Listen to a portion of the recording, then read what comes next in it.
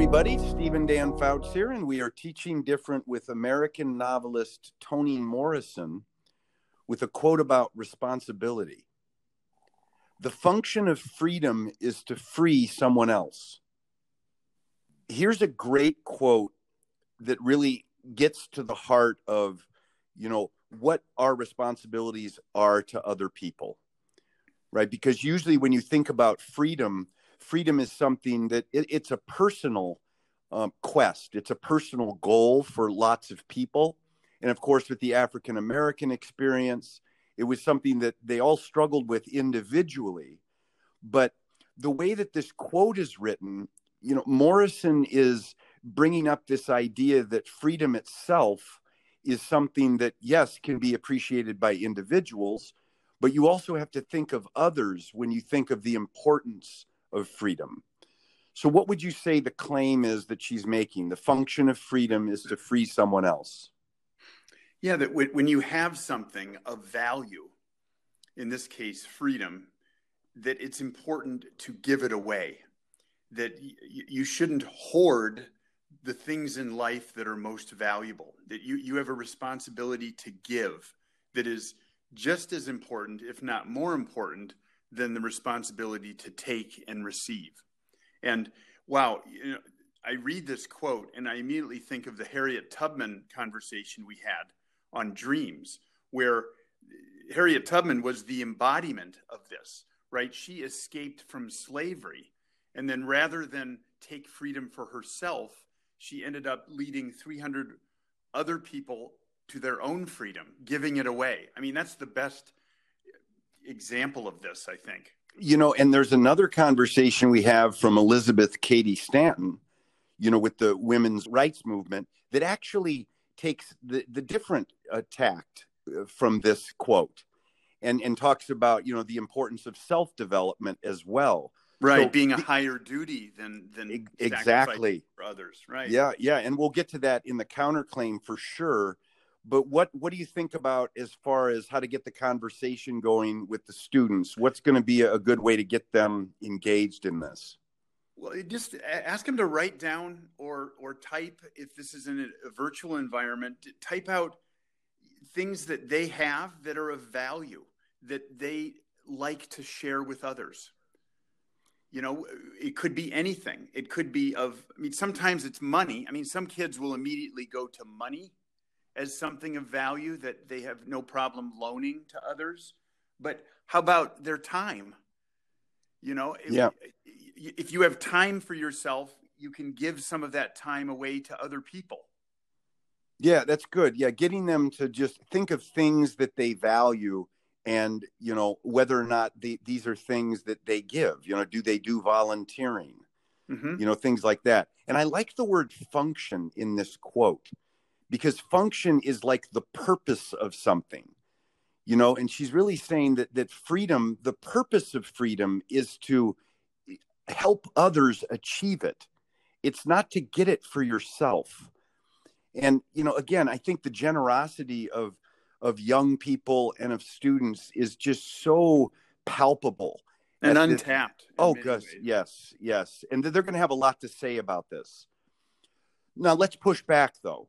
And because freedom is a worthwhile thing, it has a lot of value, and of course it's a nice sentiment to think that you need to be making sure other people are free, and that really shows how important freedom is and why it should be valued. But what's a counterclaim against this?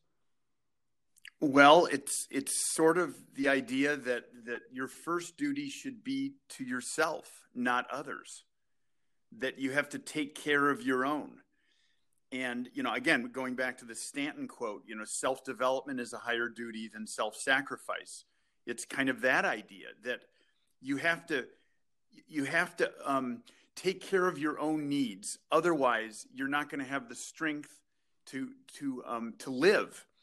So if you spend your time giving away everything of value, you will have nothing left for yourself. And that can be a danger as well, depending on what you're talking about. Back to I mentioned time as an example that kids could bring up in the conversation of something of value that they could give to others.